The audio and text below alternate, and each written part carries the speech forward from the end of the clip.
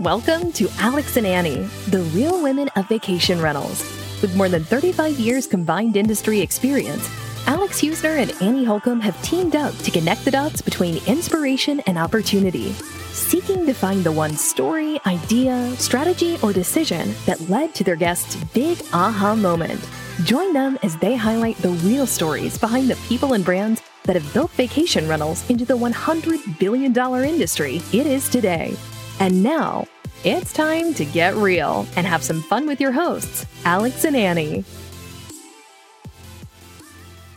Welcome to Alex and Annie, the real women of vacation rentals. I'm Alex. And I'm Annie. And we are joined today by Miss Ali Cammelletti. Ali, welcome to the podcast. Thank you. And thank you both for your time today. Yeah, we're so excited to have you and to learn more about Ali and all that you've brought to the industry. I know you've been in a variety of different roles within hospitality and vacation rentals, and certainly more now in the leadership, self-improvement development side, which is something that Annie and I are very interested in. So we can't wait to dive into it. But can you give our listeners just a little bit of a history of who you are and your background? Yeah. So I have been in hospitality for 30 plus years.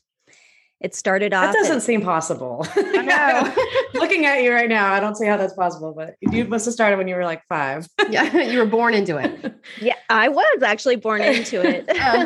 My grandparents, they had a travel agency. And I remember stuffing envelopes as a young kid. And one day my grandfather said, "Ali, I think you should be in hospitality." And I said, "Really? Why?" And he goes, "Because they're always having fun." And I was like, all right. And literally, that's what I did.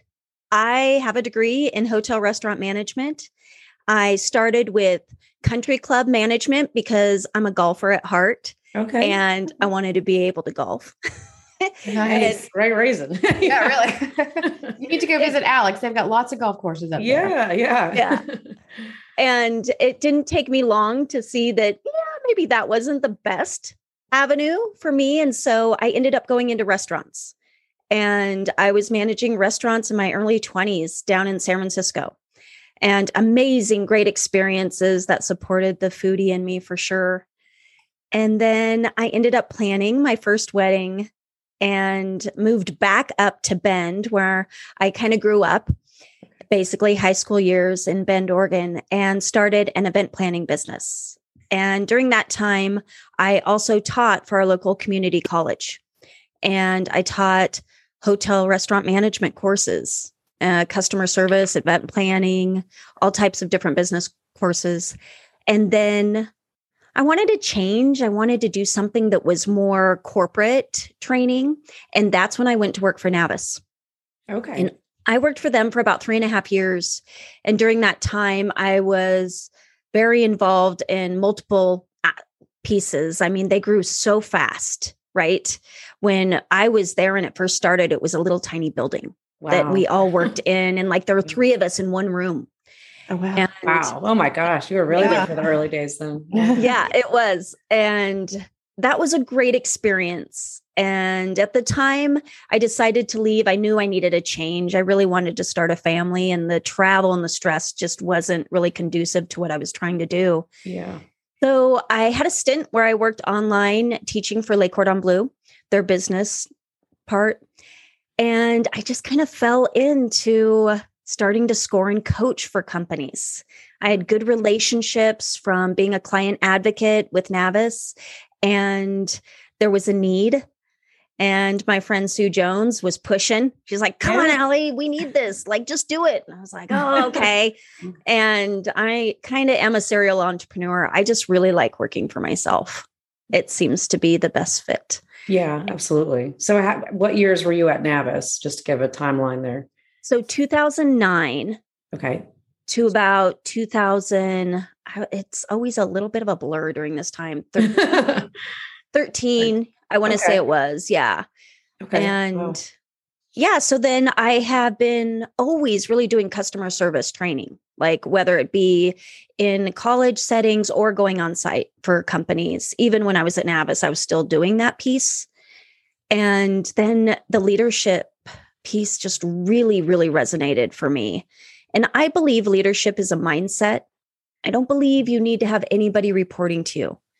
It's how you lead and who you are with your values and how you naturally support others and their growth.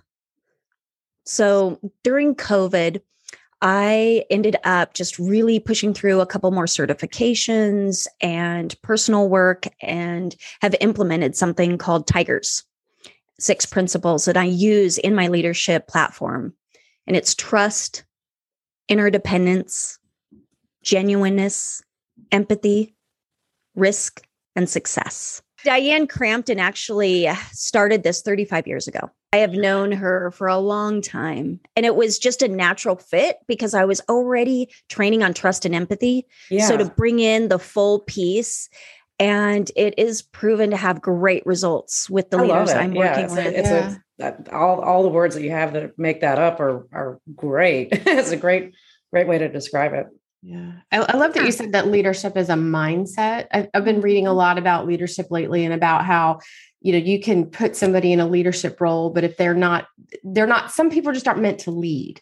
Right. And I think what, like you said, putting it in that terms that it is a mindset, that it's not about necessarily a skill set. It's just really about how you're going to work with the people that are under you and lift them up, I guess would be the best way I would think of it. Support them, and it's your values. Yeah. I mean, leaders, that's servant leadership, right? I love Simon Sinek and Brene Brown. They're just two of my favorites. Yeah, two of my favorites as well. I really resonate with. Yeah. And it is all about supporting and letting your own personal ego go. Mm-hmm. That's what real leadership is. And I think, at the end of the day, leadership is when you come into a company that gets it, it's not about I'm above you because this is my title or that or anything like that. We're all on the same team, wherever you're at in that journey. And, I know at my company, we just talked about Annie just got a new title role, Vice President of Business Development. And I know when I changed my title a few years ago from Director of Marketing to CMO, the reason I asked the company to do that was for outside of the company, not for internally. I wasn't trying to say to my people here that, now I'm a different person the way that you're supposed to look at me. It's just that reaching out to other people outside of condo world, I knew that was going to help me, and it did. But it's interesting when you go into organizations that org chart means everything, right? And I think that can be a really a dangerous kind of red flag. And I know with, as companies grow and get much bigger, it's necessary to a certain extent, but those boundaries don't need to be so rigid. There's so many pieces that you were talking about right now. Like one of the things that I found in hospitality and why I love leadership so much is there's so much opportunity because in hospitality, often they promote the best performer. Yeah. And that best performer doesn't always get with that promotion of like, here is your leadership package. Here's how to lead people. Yeah. And they don't really always know how to handle it because they've been such a high performer. But how do they become a high performer in leadership? By supporting others. And that's where all of these other pieces have to be kind of broken down and really dug into. And that's micromanaging, perfectionism, control issues, right? Because they've just been growing and doing their thing alone. And now it's so different. Do you think is leadership more, and I think you could probably argue it either way, but is leadership more something that is learned or do people just have it? I think it's a mix. I will always go back to, is it skill or is it will? Yeah. Okay. And I had somebody ask me recently, they're like, what's your ideal client? I said, it's always will. Mm-hmm. Because I work in multiple industries, not just hospitality. It's of course my base and my favorite. Yeah. And I believe hospitality is in everything we do as humans, but it's got to be that will, because you can do anything if you want to. Yeah. And I truly believe that. Mm-hmm. Some people are born with it. I think it's genetic and how they're raised and what they're surrounded by. Yeah. And other people, it's, do you want to learn it? Or are you all about yourself? Yeah. Yeah. And you just, you're like, I just want to hide in my corner and be a producer. Great. Produce away. That's your hedgehog. Yeah. So it's interesting. You brought up a good point. I was at a company a several years ago that I was a high performer, got promoted. And when I got the position, it was 6 months in and it was like, well, you're not acting like this position. You need to be more this position. And I was like, well, I don't know what I don't know what that means. Like there's, because everything was measured on numbers to that point.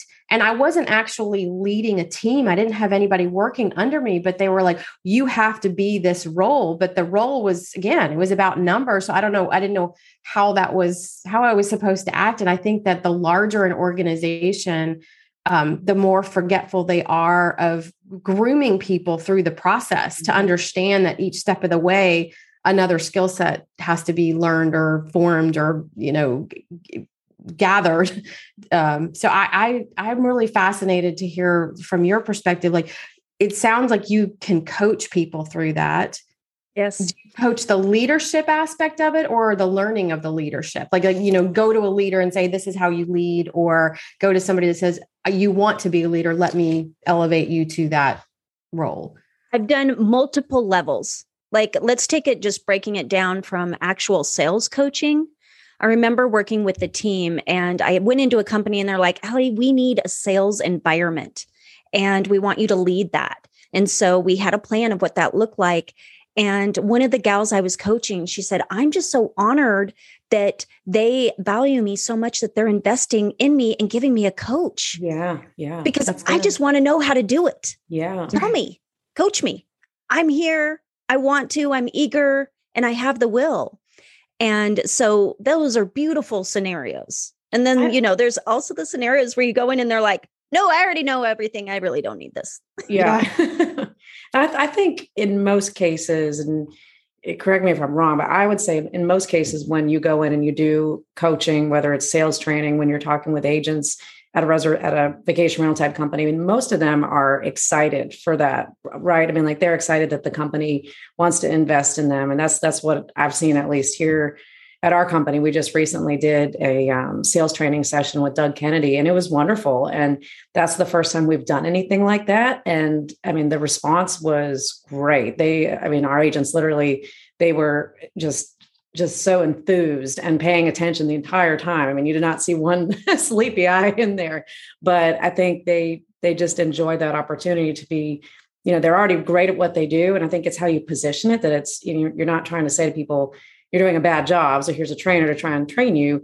We know that you have great in you, and we just want to help you bring out more of that. So I go to a deeper level in all of my coaching, and we go to the base. We go to roadblocks that are happening, whether it be they are fast paced and they push through in their communication. And this can be sales or leadership. Are you stopping and spending time with those employees and saying, hey, how was your day?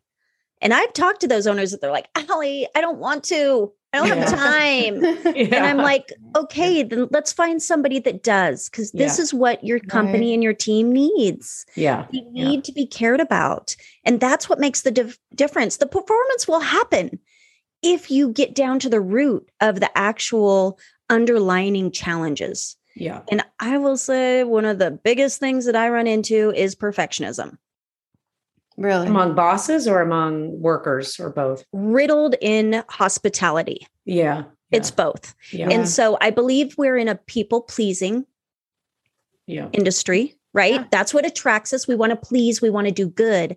But perfectionism can be a really root of a lot of things that aren't healthy. Yeah. Yeah. And when we're that way on ourselves, in turn, we're that way on others.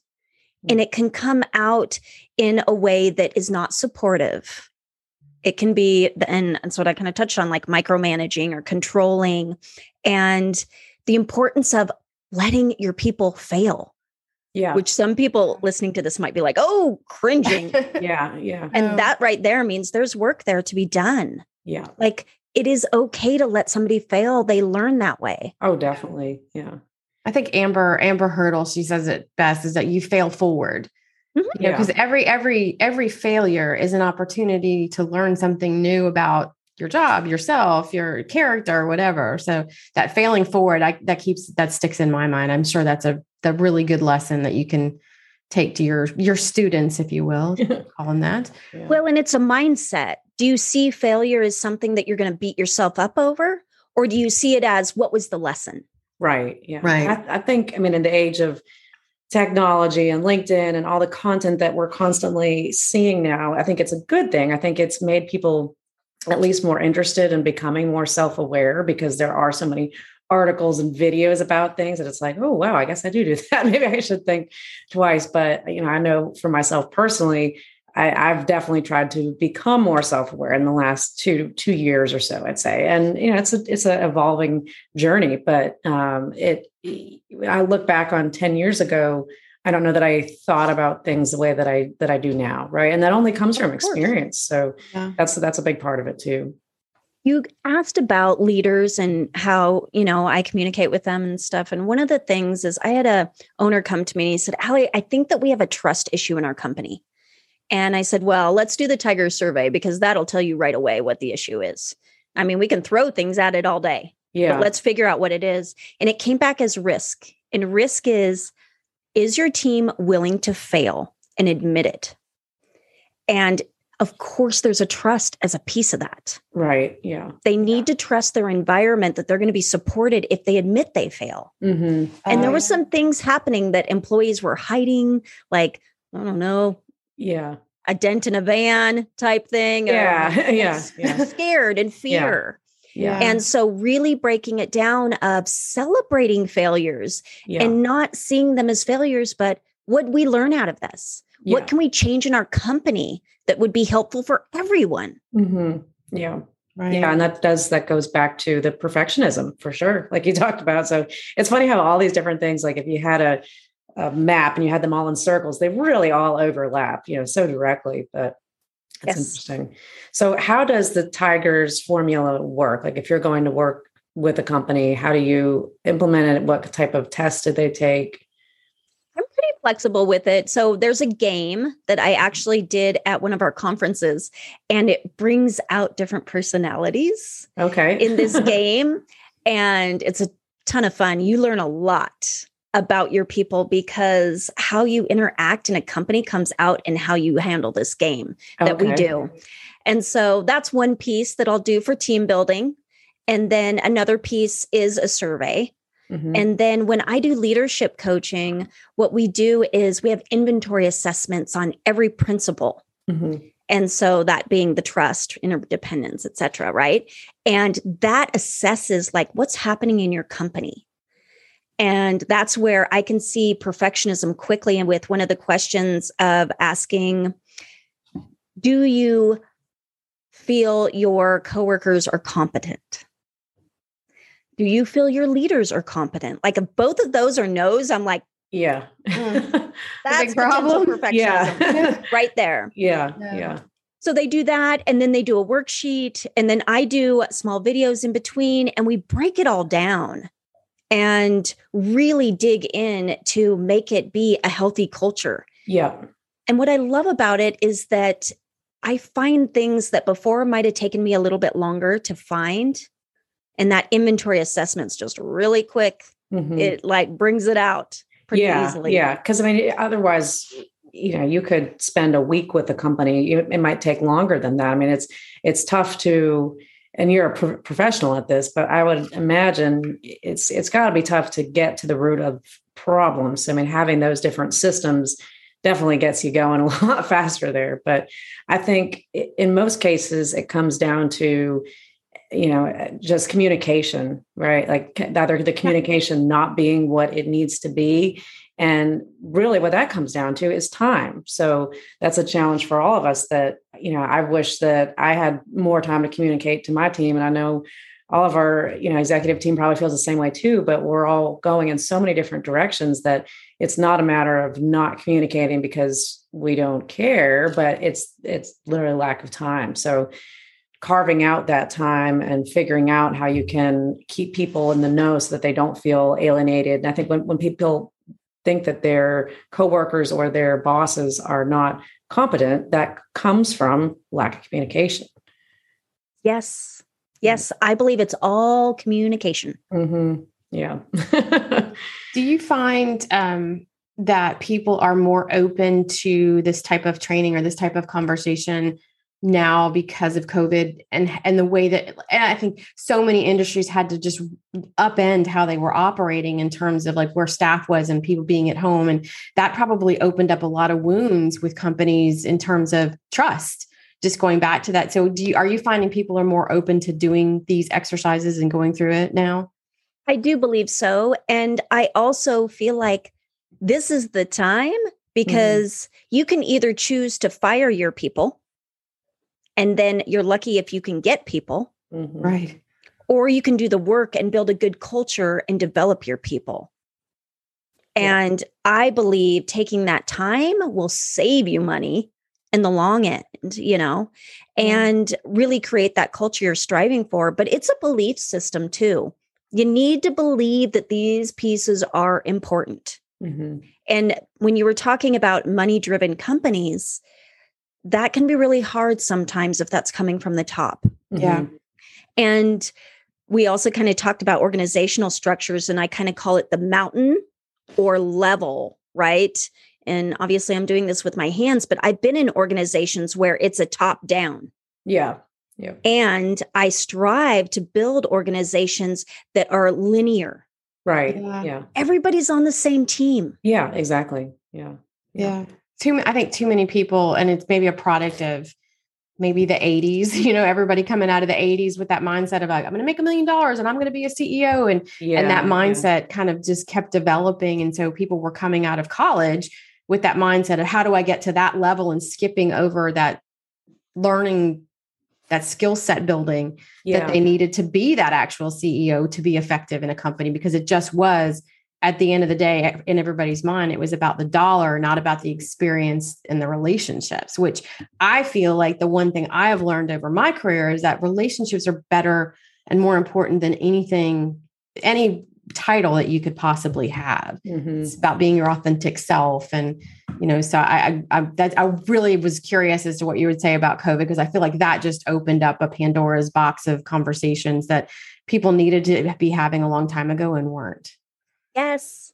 I was like, thank you. Without a doubt. Thank you. I have been back here being like, can we talk about empathy? Can we talk about trust? Like, please. And then COVID happened. I'm like, oh, yay. People especially companies that went from being in person to now being remote. And that's definitely still a challenge. I mean, to make that transition, to trust that your people are doing everything that they're supposed to be doing when they're not in front of you. At the end of the day, they could be in front of you and they're still not doing everything that you think that they're doing. Right. So it's a mind shift there, but that's a challenge for sure. Well, and it's healthy accountability. Right. Yeah. Not micromanaging. It's how can I support you? I want to check in. Are there things that you're running into that you have questions about, you feel challenged with? Like, let me know. Yeah. And that's how to be healthy with the accountability, instead of being like, give me a spreadsheet of everything you're doing every minute. Yeah.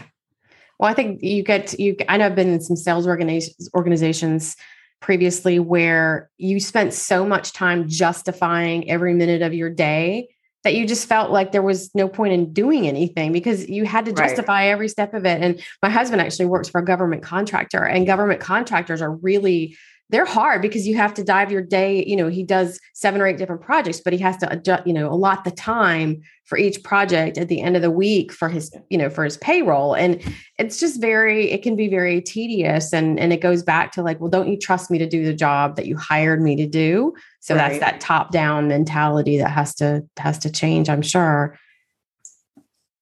Do you find that there's anything when you do this coaching, any, one aspect of, say, like the tiger part, that is it always going to be the trust that jumps out as the biggest issue? Or is there one that typically jumps out as your biggest issue, but maybe the easiest one to solve? I think trust is the biggest. I do.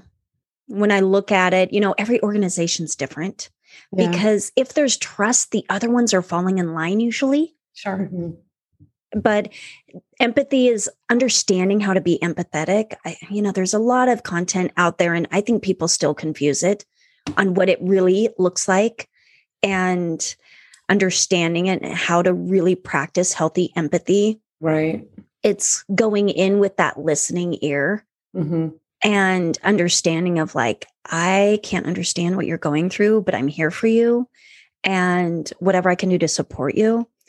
And, you talk about when we grew up in the 80s in business, and it was like, oh no, you walk in that door and you leave it at the door. Right. Yeah. And that's just not realistic.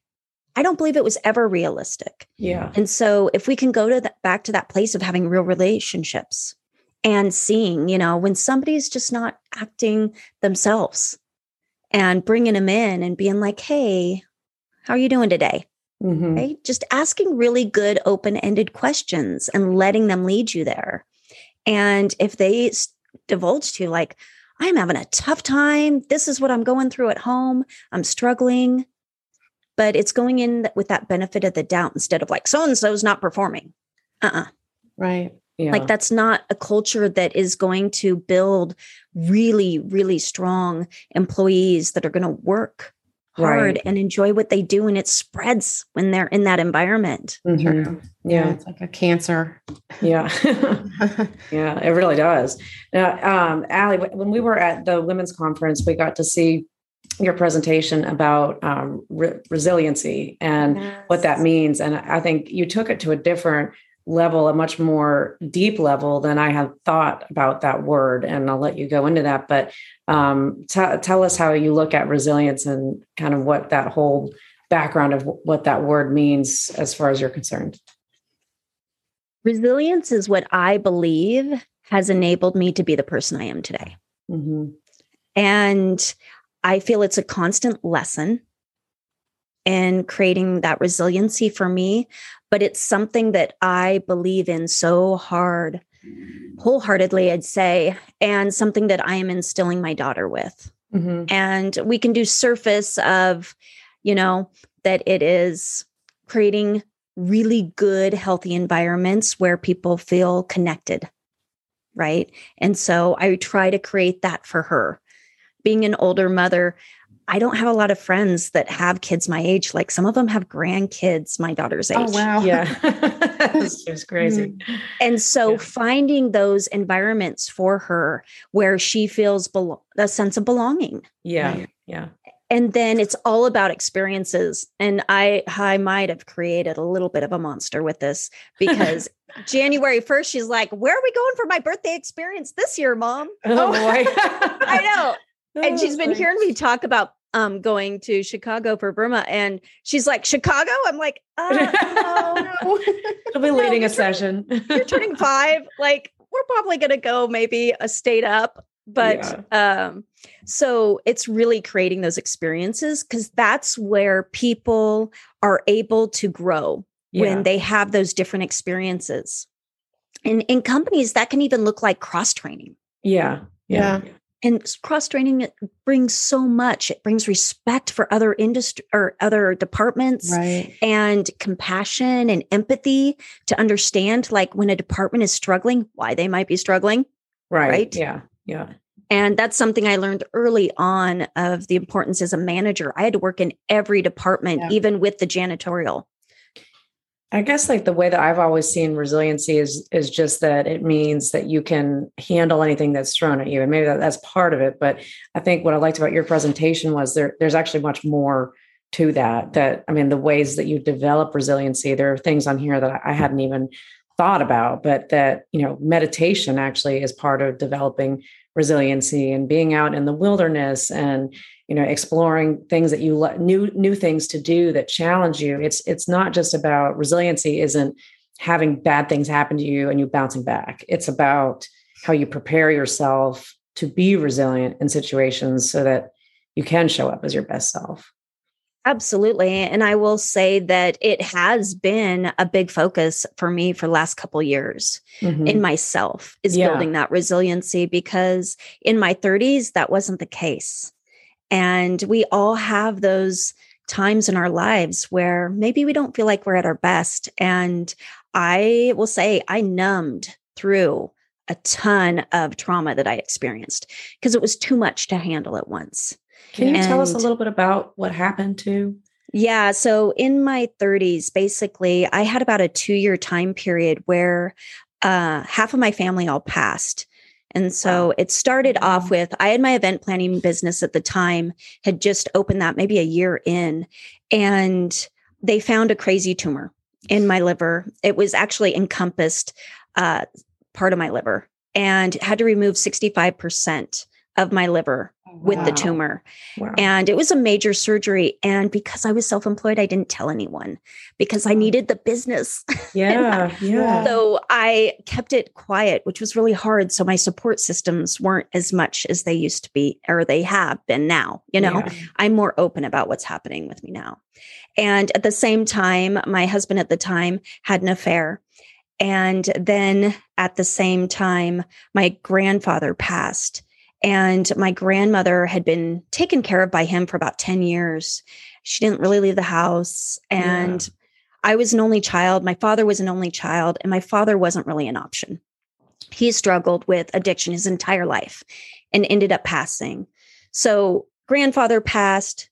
Then grandmother passed in 6 months. Really? And I'm running a business, recovering from major surgery, driving 8 hours to try to take care of her. Like, I'll never forget. I literally kidnapped her in her Cadillac.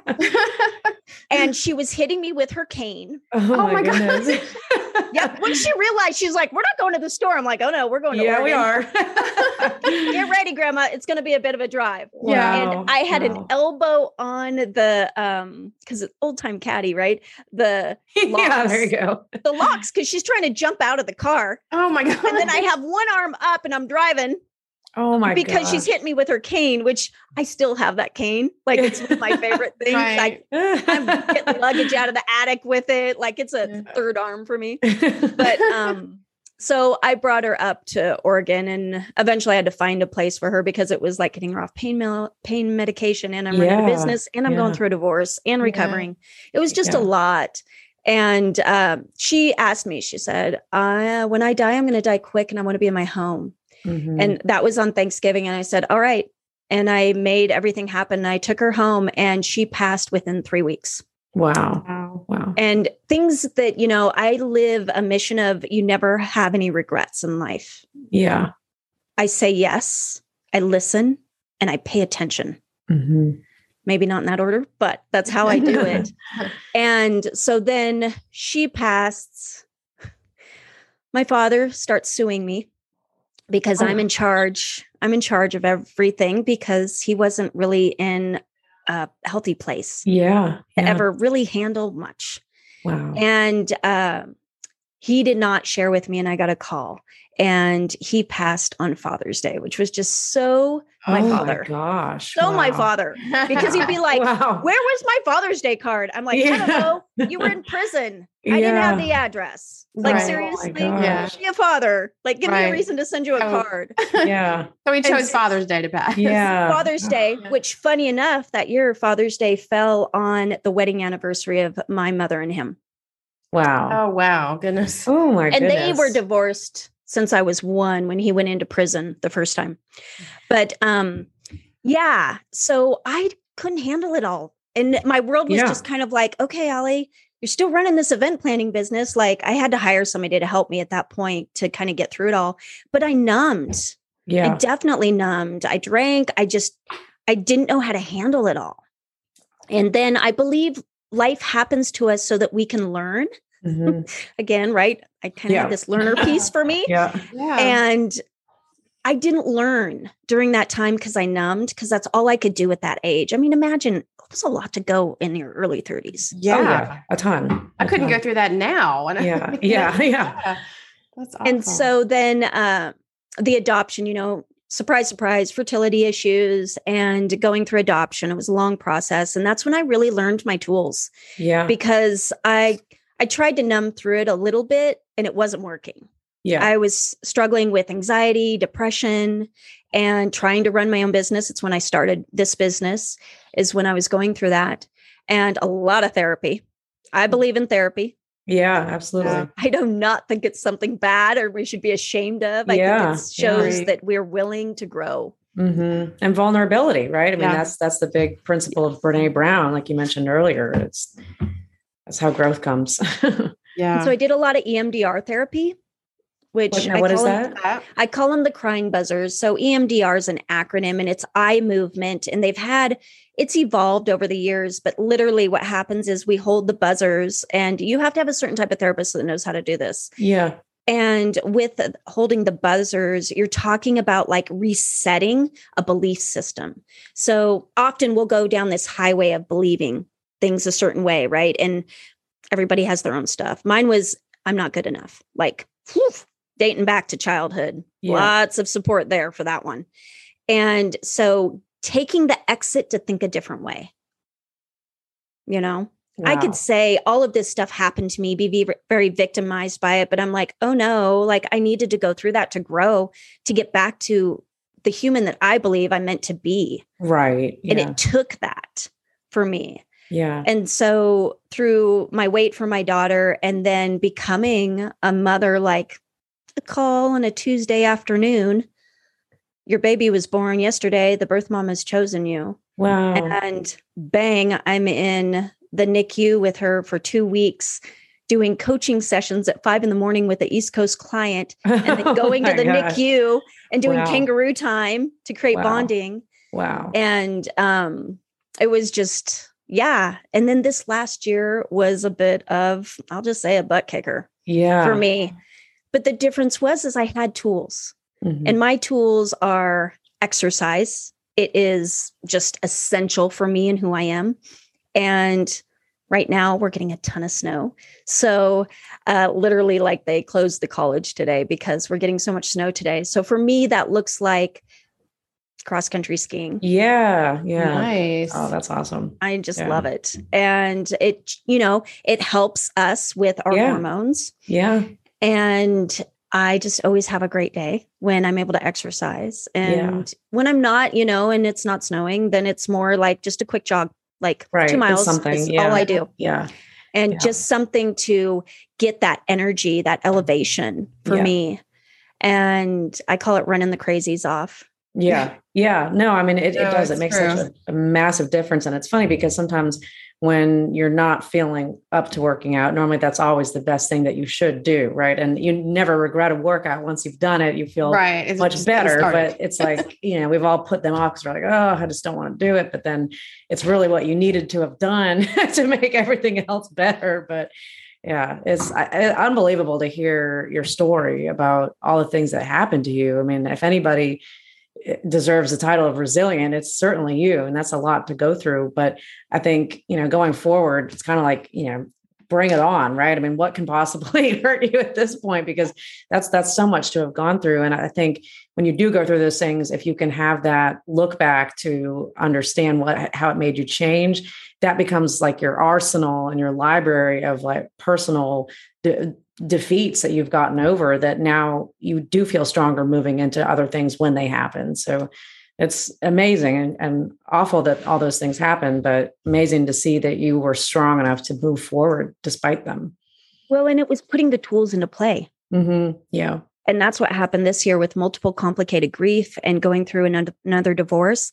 It's all putting those tools into play. Yeah. Where I'm able to, I have hard days. Everybody does. We're human, but sail through it in a way that doesn't take me down. Right. Yeah. And that's the key with resilience, I believe. And I will say, this is the first time that I am really in a place of feeling joy, having self-love, like not feeling like I need somebody, not like I need a job, I need a partner, any of that to make me happy. Like I'm happy right now in my skin for the first time. Yeah. That's awesome. That's awesome. You got to that place I think we all long to be, where you can look at yourself and say, I am enough. Yeah. Yeah. Yep. I am enough. And I hate that you had to go through all the things that you went through to get to be enough for yourself. Yeah. But I think that makes you such a wonderful asset to any industry that you work with, is that you do have, as Alex was saying, an arsenal of just things to reach back into, experiences to reference. And you're not coming to somebody with a textbook way to handle things. You have life experience. And there was a gentleman that we interviewed, Simon Lehman, and he was talking about the fact that it's not about consulting. It's about the experiences that you bring to people to share those experiences, to learn and teach from. So it's not so much a consultancy as it really is, an education of everyone's experiences to share. Sharing experiences. Yeah. Yeah. So, well, gosh, Ali, I think we could talk to you for hours because this is just so fascinating. And my heart is just like heavy for you, but just so impressed by everything that you've gone through. Wow. I just had no idea. So now I'm very sad that I didn't get to see your session. But we are about at time. And I think we talked about a couple of questions that we just wanted to ask you as wrap-ups. And the one that I had down was, what does the work that you do say about your life and your journey? I think this would be a perfect wrap-up for what we just talked about. I believe in careers, we learn and then we elevate in our different positions, but then at the end we share. And it's like what Simon said, and that's where I'm at, is I've done all of those steps. And now I'm at this place where I can share and I can talk to an owner and we can talk about maybe a challenging employee. And I can say, I'm wondering if there's some trauma going on. And that's what's creating this lack of performance. Right. Let's talk about how to communicate with this person to help them and grow them and not discount them and fire them. Right. Yeah. Yeah, I think that's one of the biggest lessons any of us can learn is that you don't know what somebody else is going through, right? And so learning to be that empathetic person that you have to have that. I mean, to be able to truly, work with people and get the best out of them, you have to be empathetic and not think of what's going on in your mind of all the things you have to do and all the negative things going on, but you have no idea what that person is dealing with. And in a lot of cases, they're not going to say what it is, and that's okay. But, just being, patient with them is important. Well, and it's hard when some leaders haven't experienced real hardship because there are people out there. Yeah. I don't know too many of them, but there are people out there. And so they don't know really where to pull from. Mm-hmm. Sure. Yeah. Gosh, that's so heavy. Yeah, no, it's amazing. It's amazing. Yeah. What would be your best advice for somebody heading into the new year? What would you suggest as somebody who wants to become more self-aware, be an empathetic leader? What would be your advice for the new year? Yeah, lean into personal growth. Lean in. Yeah. Be dedicated to it. Have that will. And I talked with somebody recently and she said, well, in 5 years, I'm going to retire. I'm like, what do you want these last 5 years to look like? Right. Yeah. Because you've had a lot of turnover. You're frustrated. I can hear the burnout. Yeah.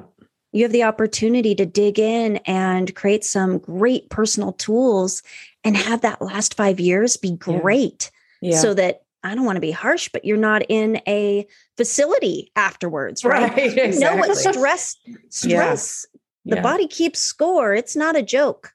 Yeah. And it's not just about, I think that's where people get confused, that it's not just about business, why you do this kind of work. It's about you as a human being at home, at work. I mean, I write down my goals every day and every week. And one of them is to show up as my best self at home and at work, and with my friends, the different people that I'm with, not just for my business friends. I want to be good for my dogs, everybody, but self-awareness and personal growth is something that affects every part of your life. And I think when you invest in it and yourself, you do see, you see the effects of it. And journaling is a big thing, right? I mean, just in general, writing things down so that you can see how far you've come. That's a big part of it too. Great exercises to write your eulogy. Oh, wow. Oh, wow. I haven't done that yet. I know. Sorry, Annie. We're going deep. But it is. I might need a call after this. Yeah. Yeah. I mean, what do you suggest for what people would say about you? Is that kind of what do you want to be remembered by in your life? Yeah. That's that kind of goes to when people ask you to write a description about yourself or your professional self, mostly is when you get asked that, but sometimes you don't know how to put those into, you know what you do, but you don't know how to put it in words. Whereas like, if I were to go talk about Alex, I could talk about her in glowing, references all day long, but what is she going to say about herself? Maybe not the same thing. True. And that's a really deep, I'm going to have to think about that. Yeah. I know what I want my eulogy to say. Yeah. I haven't done that exercise, but I have friends that have, and I know exactly what I want them to say. And somebody asked me, like, why did you want to have children? And I was like, I can experience so much in business, but I wanted this experience. Yeah. Because this one is like no other.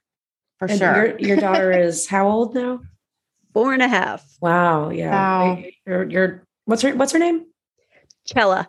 Oh gosh. Well, she has an amazing mom, and what an incredible journey you've had with her and on your own too. But you're truly an inspiration, definitely to Annie and I. But it was wonderful chatting with you, and thank you for the presentations that you bring to our industry. Also for your podcast. If anybody wants to listen, Ali has her own podcast, and she's incredible to listen to. How do they find it? I know it's Spark, but is that what they type in to find it? So my business is Spark Your Mindset, and you can always find it on my website, but the actual podcast is called Snack Leadership.